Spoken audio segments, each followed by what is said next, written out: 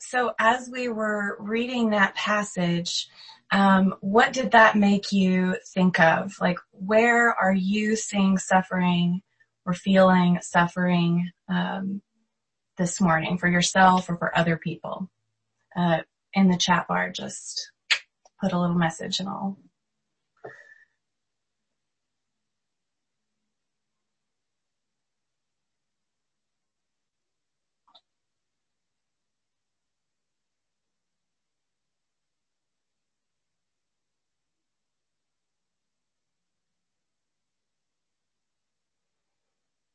Jen.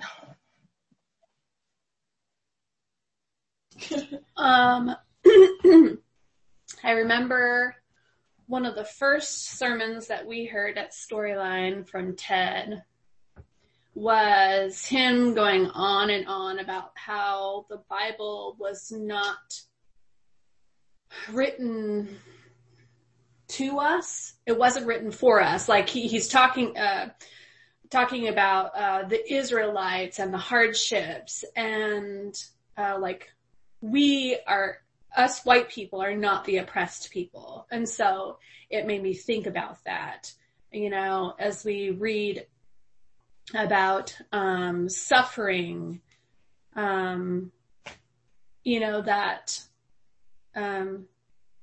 I want to be mindful of people who are suffering. And in this moment in time, it's not me. That's what I thought. Yeah. Very valid. Very valid.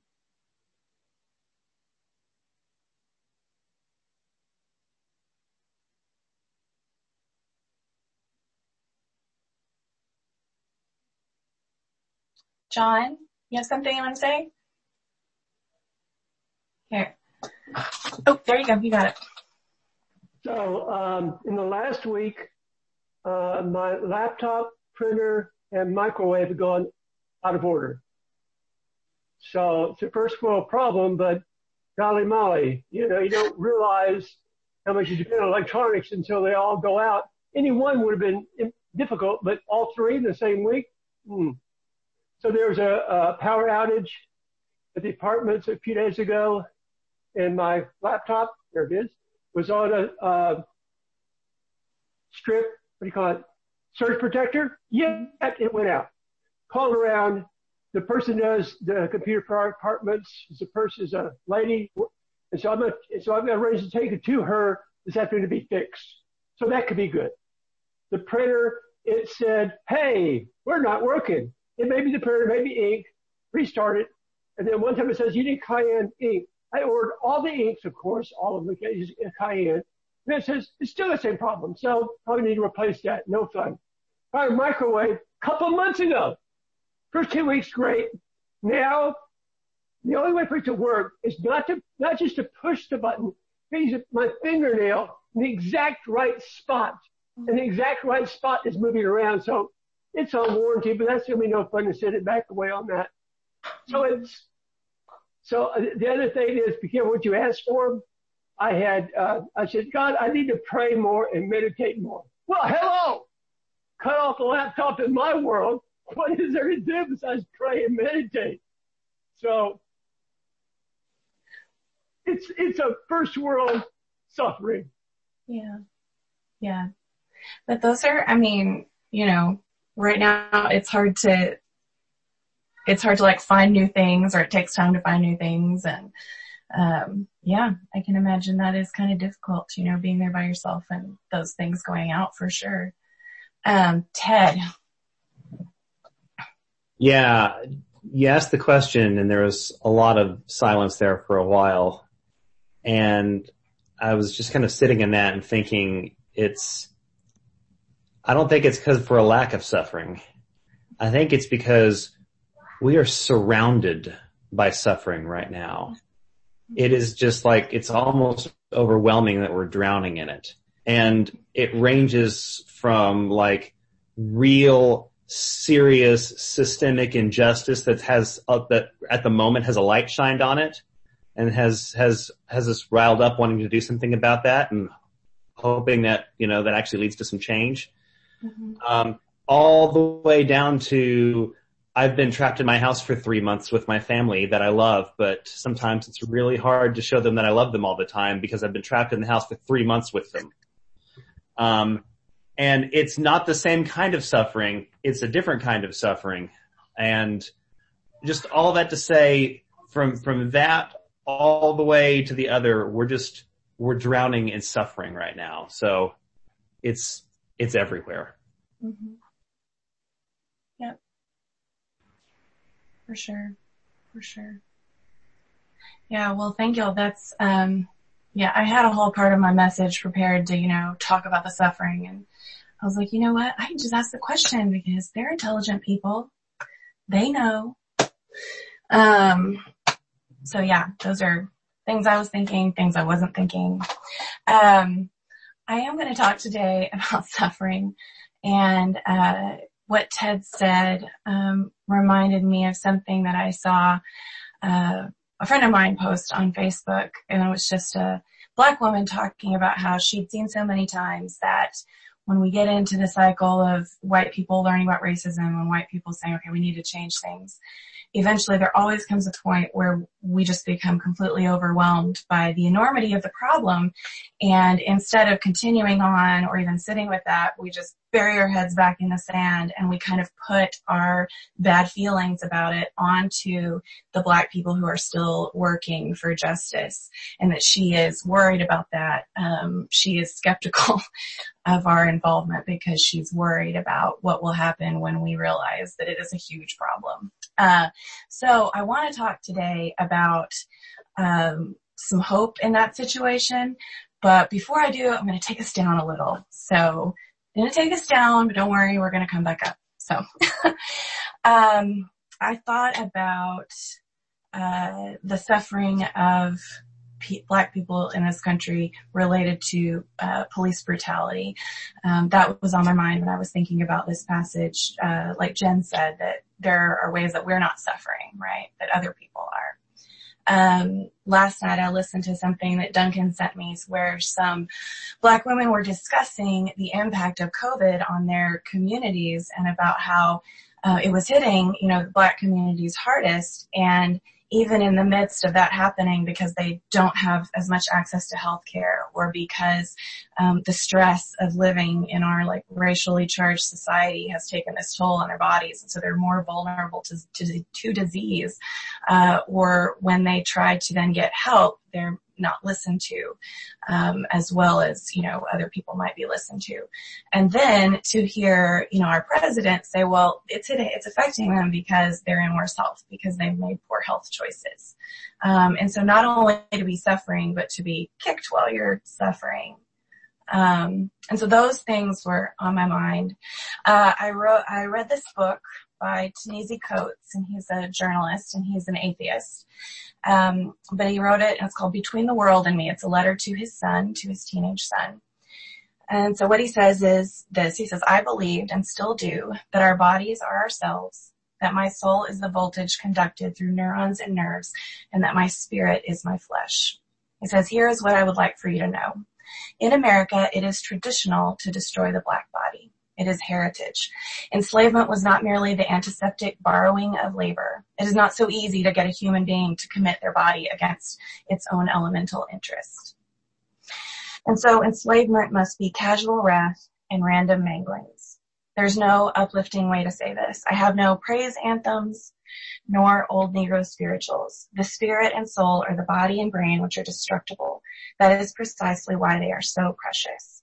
And the soul did not escape. The spirit did not steal away on gospel wings.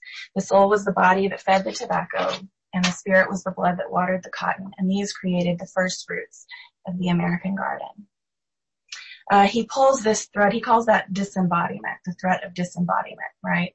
And since he doesn't believe in an afterlife and he doesn't believe in a soul in the sense that we do, that's an extremely terrifying prospect to him, right? To have your body taken from you, because that's who you are. He draws this through to a friend of his who died, who was killed by the police. And you just talked about how, everything that that man's community had given him, all of the time, all of the ways that they'd sacrificed to take him to sports, all of the money, all of the education, all of the love, all of the teaching about his heritage, that in one racist act, it was all taken away and gone. The man was like broken, and everything that was inside of him, all of that was just poured out like water and lost. He talks a lot about the pain that comes from being under that kind of constant threat of disembodiment. Now, so we as Christians, if we believe, right, that the soul goes to heaven, and we do believe that the truth that's contained in Negro spirituals matters, all of that is well and good, but I think sometimes we can use it to blind ourselves or to shield ourselves from the depth of suffering that people actually go through, right? Because even if God is going to make all things right, even if the suffering is going to be redeemed, even if that person's soul goes to heaven when they've been a victim of police brutality, I don't think that God wants us to gloss over the fact that it's a tremendous loss for the people who love that person, for the community around them, for an entire race, for this to be their heritage, right? I don't think God wants us to be blinded to that. And it can never be an excuse for us not to try to make that situation better, right? So enough is said in this passage to people who suffer unjustly, that God is going to redeem their suffering, right? What about to people who suffer for just reasons? There's that one line where he says, if you suffer, don't let it be as a murderer or a thief or even a meddler, right? And he kind of assumes that we're not going to suffer for that reason. Or I think maybe commentaries just assume, well, we're not going to suffer for that reason. And partially, we kind of have a blind spot, right? As American Christians, we have a blind spot to the fact that we might not be the persecuted ones. And we're obviously coming to realize that that's not true. But traditionally, that's been our position, is that we're the persecuted ones. And we don't consider even the things that we do, the sins that we do commit, to kind of reach that level of murder or theft or meddling even, right? It's not meddling if someone needs to be told the truth. So, but if we're the beneficiaries of a country that's built on stolen labor and lives, like Coates describes, and if we're the ones who are physically safe in a country where so many people fear daily for their lives, and if we've lived carelessly rather than see the pain of people of color, then any suffering that we might experience seems justified, according to Peter. And also we may have something that we need to do to alleviate the suffering of those people, right?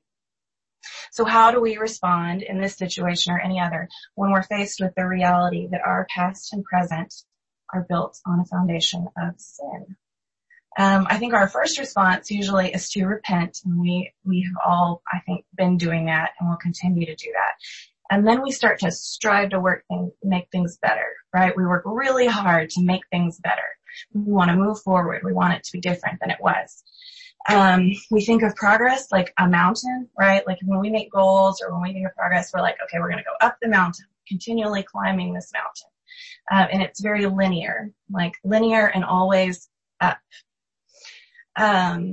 We don't want to tear things down, right? We don't want to tear the mountain down that we're standing on to move forward. We just want to keep going up. So in business models, this is what they call a masculine business model, a linear way of thinking. The spirit is valued above the body. Heaven is valued above the earth. Nature is something that we control, right? There's linear growth. There's continuous achievement. There's a meritocracy that the people at the top are the people who deserve to be the people at the top. There's a hierarchy, so there's always people at the top, people at the bottom. And we value speed and efficiency. So what's the fastest way that we can fix this problem? And usually we want to start at the top and work our way down, because the top is the problem. But the problem that we're facing here, the systemic racism in our country, is so big. It's so much bigger than we can comprehend or conquer. We can't even Like if we're looking at it as a mountain to conquer, we can't even imagine how big it is. And so like that woman said on Twitter, there's this very real possibility that we're going to look at it and realize, oh, we can't do this, and turn around and run away. And the values that we instinctively want to use, like this conquering, this top-downness, this make it happen fast, those are actually the same values that created our past and are informing our present. And so if we use those values to conquer the problem, we're just dragging all of that forward with us, all of that baggage forward with us, right? So there's got to be a different way, I think. I've been reading this book called The Dance of the Dissident Daughter, and it's a woman who's talking about learning about a feminine view of spirituality. And what she says is when you can't go forward and you can't go backward and you can't stay where you are without killing off what is deep and vital in yourself, you're on the edge of creation. And I thought it was really interesting that she used the word creation and not progress, right?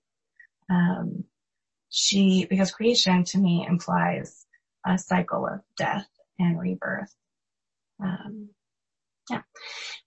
She kind of draw this out through the life of women because she says that there are constant cycles within women of creation and destruction, of tearing down and rebuilding, of dying and rebirth.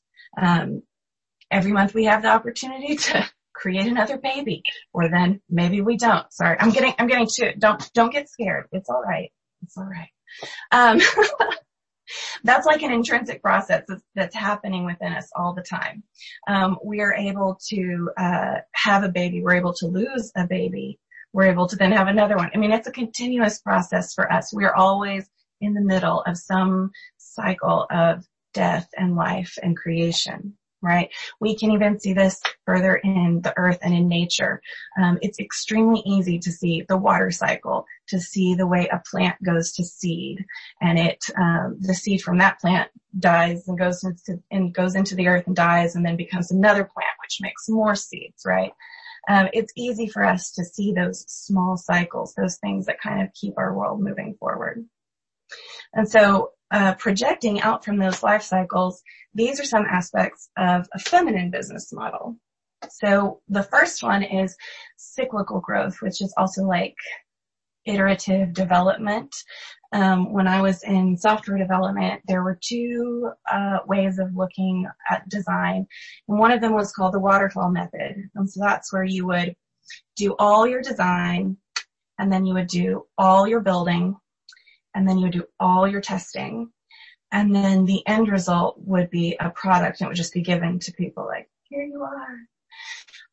But often that ended up not creating a product that truly met the needs of the people. And it ended up being wasted work. And so what they started doing was this thing called iterative design, which is where you design and build and test a very small feature, right? A very small part.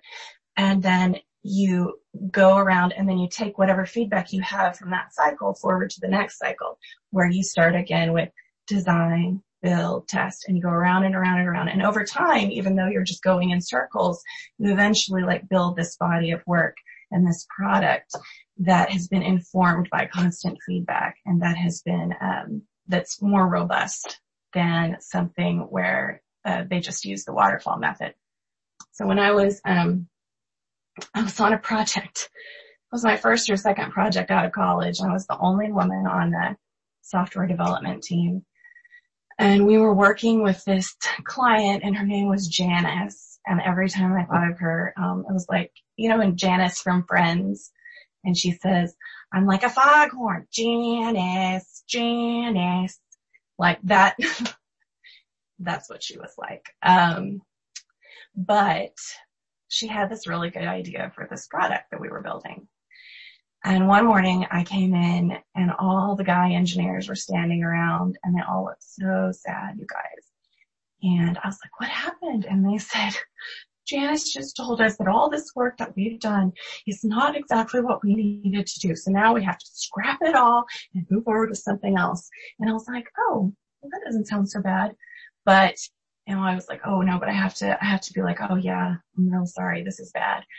Because to them, it was extremely bad that we had to scrap all the work.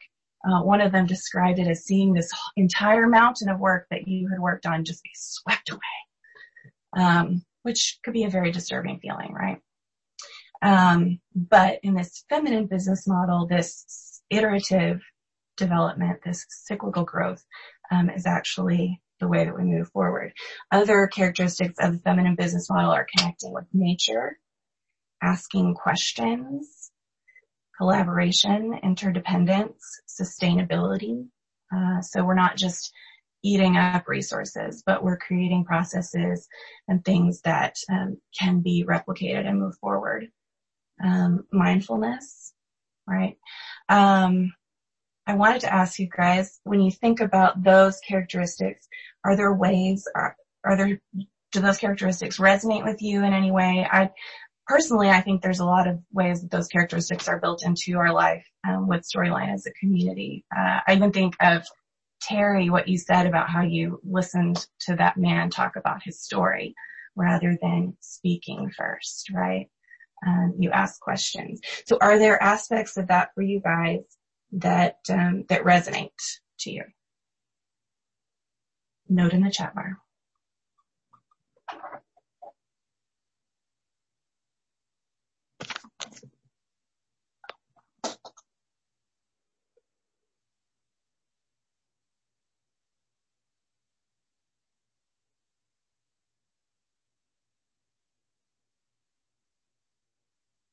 Ben.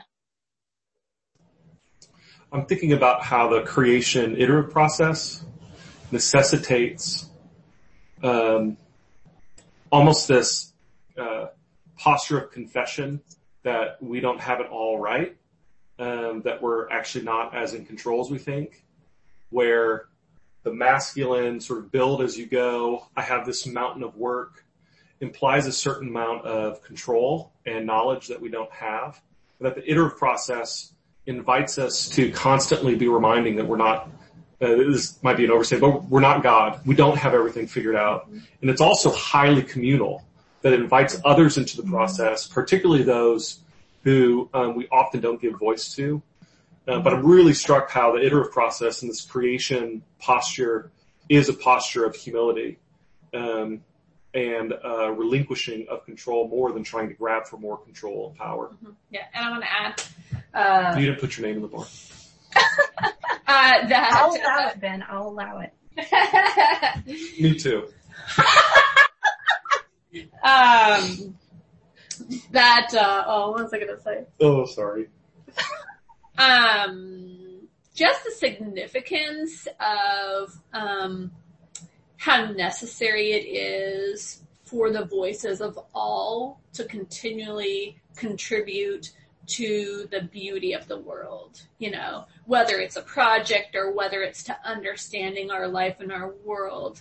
We can't possibly, as one person, one experience, know or encapsulate the beauty of the world, the beauty of God, that it requires the voice and the experience of all for that full picture.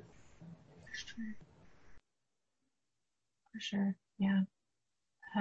Daryl, I think. Daryl? Yeah. Yeah, go ahead. I guess for me, and pardon this stream of consciousness rambling that's been about to take place, all right? But for me, when I heard you describing that model, I heard the masculine model sounded violent to me. Destroy and build, destroy and build, destroy and build. Get up there because you got this gigantic task in front of you, so conquer it. Why'd you climb the mountain? Because it was there. Conquer it, be on top of it. And so that kind of jumped out at me on that. But the other part, that's a mechanical view, right? I mean, it's looking at the world as a mechanism to fix, to control, rather than organic, as what you were describing with the other. And the other thing that just kind of stuck at me is, of course, naturally, you all know that storytelling, aside from coffee, is one of the most important things in my life. You know, I love storytelling. And that this is a model that sounds an awful lot like a storytelling model. Again, not a thesis where you come with logical conclusions, you set up the case, you have a thesis statement going on, but it's rather an ongoing story that is organic. You have to be taught how to think in logic. I mean, you have to be schooled in logic. It's very mathematical. But no one has to be schooled in story. We all just naturally, we live in story. Again, it's organic. And so our expression is story. So for what it's worth, a little bit of a rambling there, but anyway. No, I like the rambling. I like the story, yeah.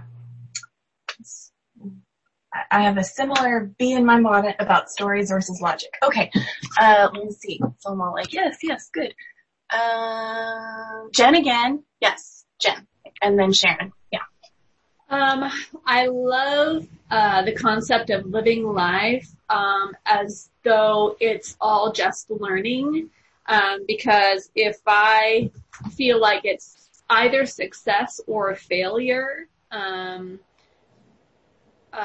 you feel successful or as if like you're a failure. And so that if life is all about learning, you can't ever lose. So it's never a problem to ask questions because it's about learning, taking that information, making new choices, I just love that idea of always learning, because there's nothing negative about, okay, that was the wrong response.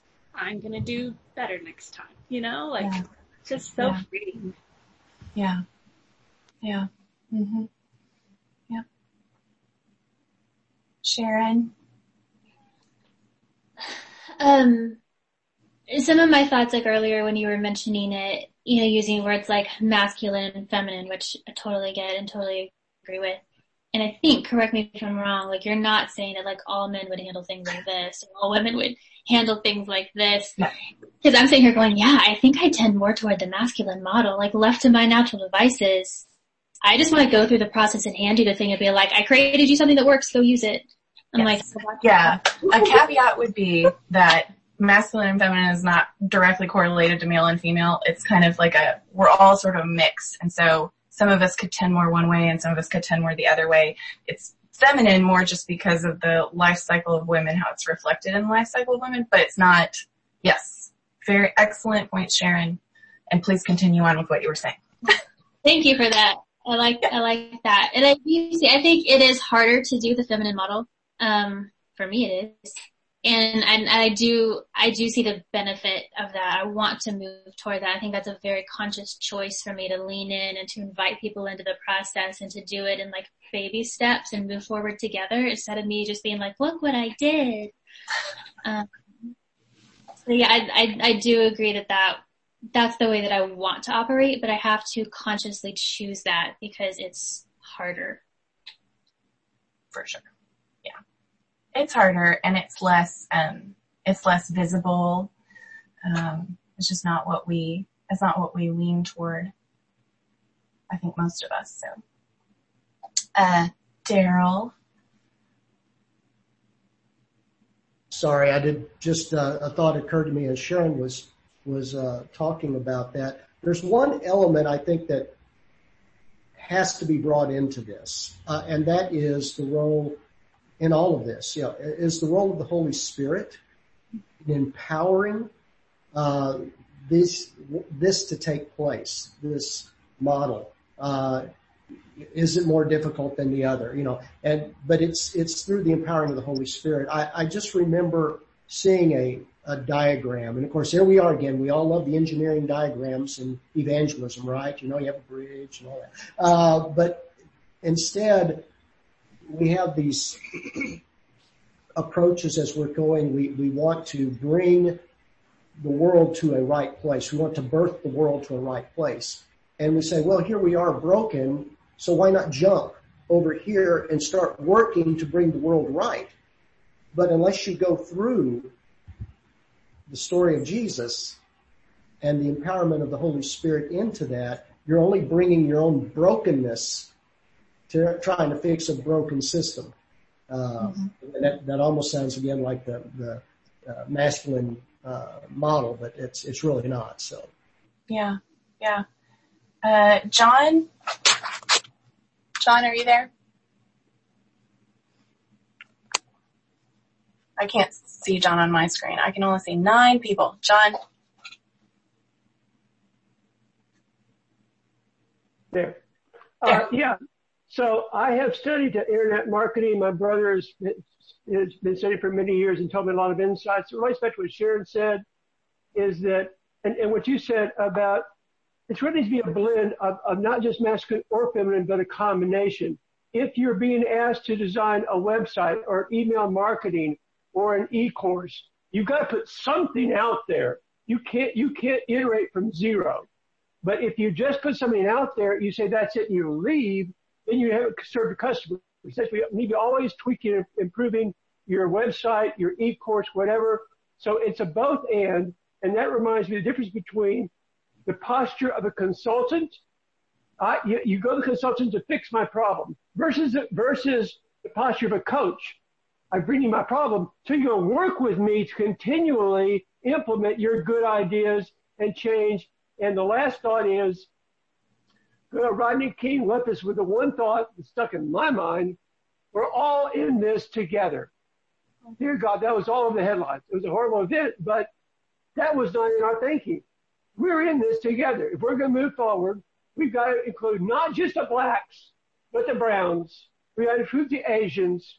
I mean, racial reconciliation equals all races, not just black and white. And oh, by the way, how about a mountain? It's not a mountain. It's a mountain range. It's the Rockies.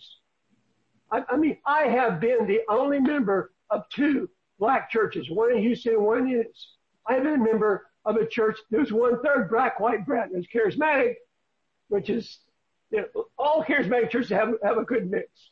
But what I know, and I work closely with 2 black people. My neighbor Sheba, people know about that from a long time ago, 7 years. I work with her closely. It's a mountain. It's the Rockies. Don't be thinking it's just Pikes Peak. It's the Rockies. Okay? So you set your expectations like, oh, this is going to be all tidy and clean, in the next 90 days. No, you might take away, 47 dump trucks full of doo-doo, but you've got the Rockies to deal with. Mm-hmm. Yeah, for sure. Yeah. Not just one. Oh, did I lose y'all? Here, just a second. I'm coming back. Don't leave. I don't know what happened. I swiped to try to get back to the other thing, but I couldn't find it. Yes. Okay. So I love all your feedback.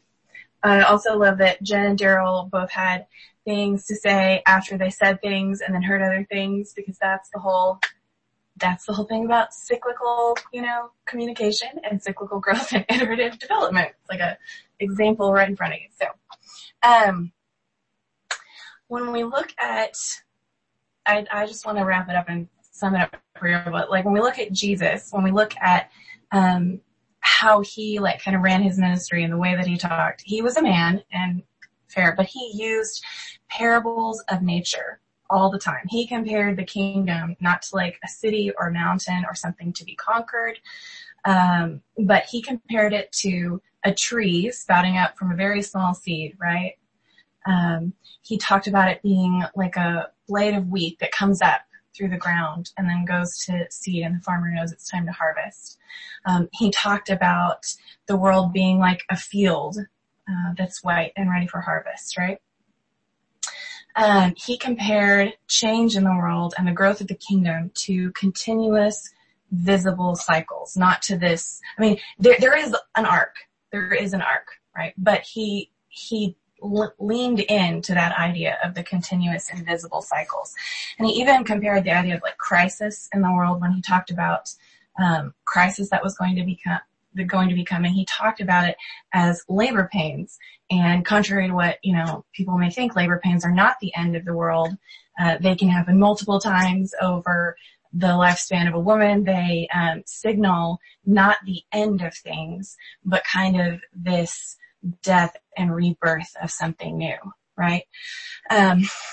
So not only in the way that he talked, but in his ministry, Jesus welcomed women. And based on how he taught and the way that he talked, it would be reasonable to assume that he didn't just value their participation in some male model of conquering or conquest, but that he actually valued the way that they saw the world, or that he balanced the masculine and feminine perspective. And we can see that his spirituality kind of was a mixture of both of those. Just like we talked about that everyone's spirituality, everyone's internal self is a mixture of both those masculine and feminine characteristics. So what can we learn though from feminine spirituality, from that side of it, about how to move forward when we've caused the suffering of others, right? When we're in a situation where we are seeing this, like John said, this Rocky Mountain range of problems, where the problems are so big and are so deep, right? We can realize that tearing down the past, knocking down the mountain is not unthinkable or forbidden. Like there's no new crop that can grow on top of an old crop. Like that's the way that the cycle of it works, right? What Julie said about the Buddhist parable and the raft, right? We want to, in a lot of ways, drag all of our rafts along with us because we're like, oh, but that was so important. Oh, if I leave it behind, what does that mean? But in fact, that's the way life works, is we can't drag all of that stuff with us. So I think about tearing down of the statues this week, stuff like that we want to fight against. But those things are part of the new cycle of life and of growth. Rather than focusing on climbing ever higher, we can go back and start again, right? So we, in our personal lives, can tear down and rebuild small things over and over. We don't have to wait for the hierarchy, for the people above us to decide that they're going to get on board with whatever's happening and then let that trickle down to us. We can, where we are right now, tear down the things in our own lives, in our own homes, in our own communities that are contributing to systemic injustice, and we can commit to doing something new. And we don't always even have to know what that new thing is. Sometimes the tearing down is what makes the way for us to realize and understand the new thing that could be birthed, right? We don't have to start with the end in mind. We can ask questions and listen. This reminds me of what Jen said, like listening to people, that our world is better when we have the input of everyone and not just some people. We can rely on the leadership of people who are on the ground who have been harmed by systemic racism and injustice. I have read multiple times over the last couple of weeks when people have interviewed Black leaders about what white people can do. Literally, this has been said over and over: share your wealth. If we have wealth to share, we can share it. We can resource things that are being done to give support systems to Black people in America. We can resource people who are fighting injustice. We can share what we have, right? Yeah, and we don't have to worry so much about who's going to be the president in November, although we probably should worry about that too. But if that does not turn out the way that, we might be happy with, we can at least be investing and creating new things right where we are. Sue Monk Kidd said that in order to create, each of us must turn inward and destroy in himself all that he thinks that he ought to destroy in others. And I really believe that the destruction that she's talking about is not destruction that leads to death, right? It's destruction within ourselves that paves the way for new growth and new life, right? And so just the way that we see how God says that he does not leave people who are in suffering, I don't think that he leaves people who cause suffering either. God is intimately invested in helping us to move forward. And I think that if we take some small steps and continue taking the steps that we are, that he's going to lead us forward in an awesome way. So, I'm going to pray really quick. Dear God, I just thank you for our Storyline community. Thank you for, the opportunity to live in spiritual community with these people. I thank you for the various places that we all have influence. And God, I just ask that you would give us the courage, give us the humility, give us just the faith to let go of anything that's holding us back from moving forward. God, to let go of anything that would prevent us from being part of what you're creating new in the world today, God. God, we just trust ourselves to you, and we pray for the people who are suffering because of these systems. We pray that you would be with them, that God, despite the deep pain, God, that you would speak into the quiets of their heart, that you would show your love for them, that they would know their value in your eyes, God. And as we are able and as you permit us, God, would we be able to be vessels of that love to them. In Jesus' name, amen.